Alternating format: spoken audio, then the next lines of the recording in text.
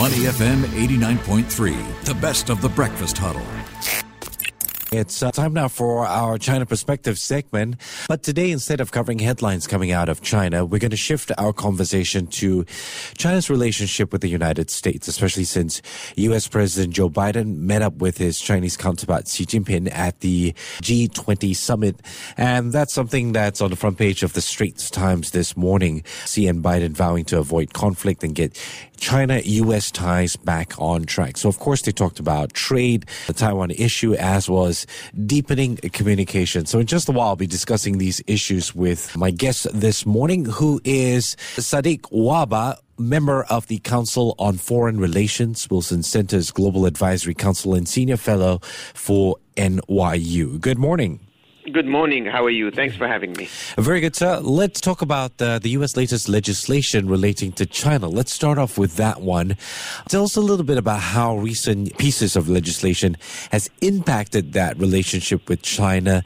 Is the administration in the U.S. trying to restore their foreign policy in a more constructive manner? Yes, look, I think we have to start, honestly, with the meeting between President Xi Jinping and President Biden. Certainly, from the looks of it, from the statements made by both sides, from the facial expressions, this seems to have been a very positive meeting.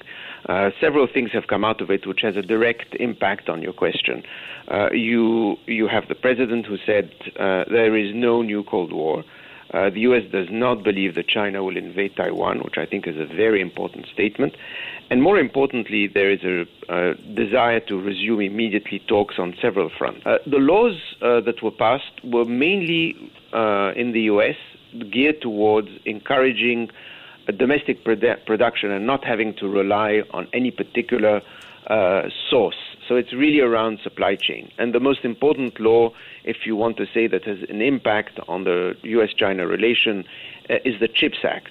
But in fairness, none of these have a direct target towards China. Most of the action between the U.S. and China were done through executive orders by imposing trade barriers between the U.S. and China, going back to 2018. And as you know, trade barriers on both sides is not helpful to international trade and international growth. So hopefully over the coming period, it would be great to see that these trade barriers imposed on both sides are removed over time. Was there a sense of confidence from President Biden's end, going into this meeting with President Xi on the back of the projected win as far as the midterm elections are concerned? I have to believe that that is the case. At the end of the day, the Democratic Party did extremely well relative to what people expected, either through the control of the Senate, but more importantly through, even if the Republicans win Congress, through a much lesser margin that people expected. So that will allow for the previous bills that were passed by Congress really not to be overturned, and that's an important consideration. So you have the infrastructure bill, which was passed exactly a year ago, and that bill will continue. It's looking to invest $1.2 trillion in domestic infrastructure. You have the CHIPS Act that we mentioned. You have the Inflation Reduction Act, which is geared towards a green economy, which is very important. So all of these are playing a key role in terms of economic growth over the coming period. You've written about U.S. competition with China. Could you tell us a little bit more about that? Absolutely. Co-opetition is really both competition and cooperation. And interestingly, you heard the president yesterday with President Xi Jinping mention that exactly, that the U.S. will compete vigorously with China. But the fact is, the U.S. competes vigorously with Europe, competes vigorously with Canada and everyone else. So that, I think, there's nothing wrong with that. I think what we need to focus over the coming period is cooperation.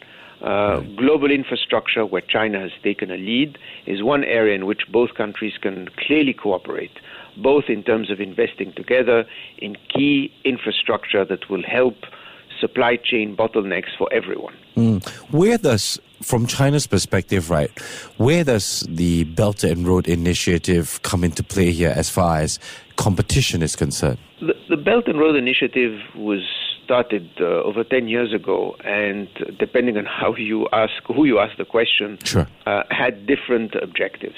At the end of the day, from China's perspective, that is looking at increasing economic growth and reducing poverty to its population, improving economic standing. That part was, of course, to be able to ensure that you have global supply chain and security of commodities, agricultural products, and so on.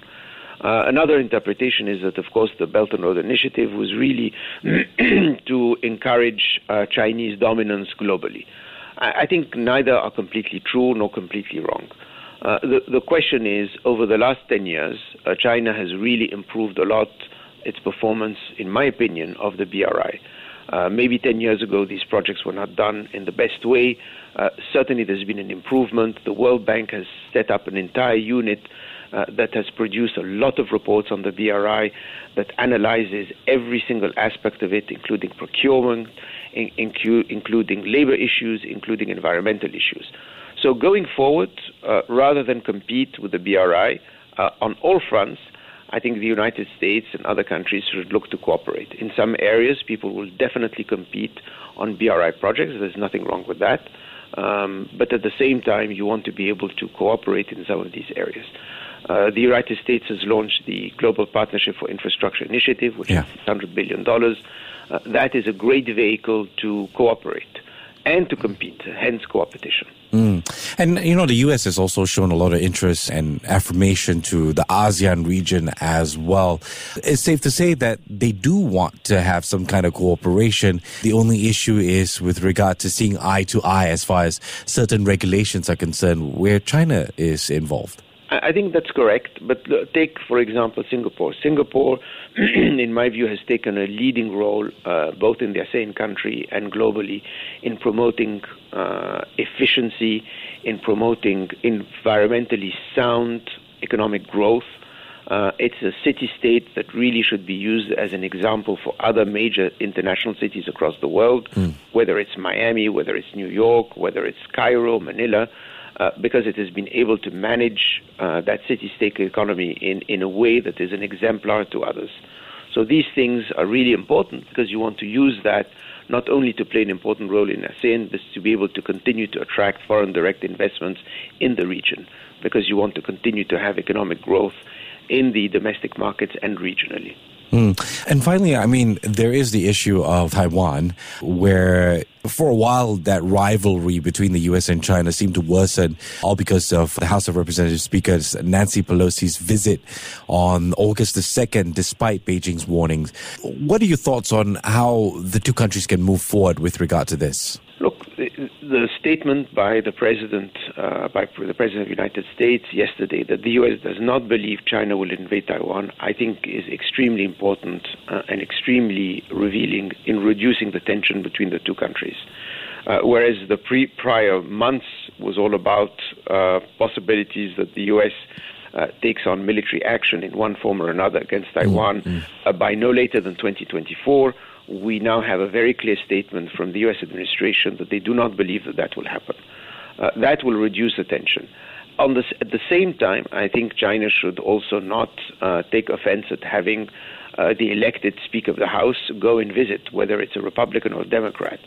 Those visits are symbolic. It does not in any way reduce or diminish the one China policy. So I think that has to be compromised on both sides. And I think the statement, as said by the President, that China is not looking to invade, I think is a very positive step. So overall, would you consider this sort of like a reset meeting to be considered a success? I think it's definitely a success for both countries and for both presidents. I think what you're going to see is an agreement to resume talks. And I think the proof is in the pudding. Well, let's see what happens.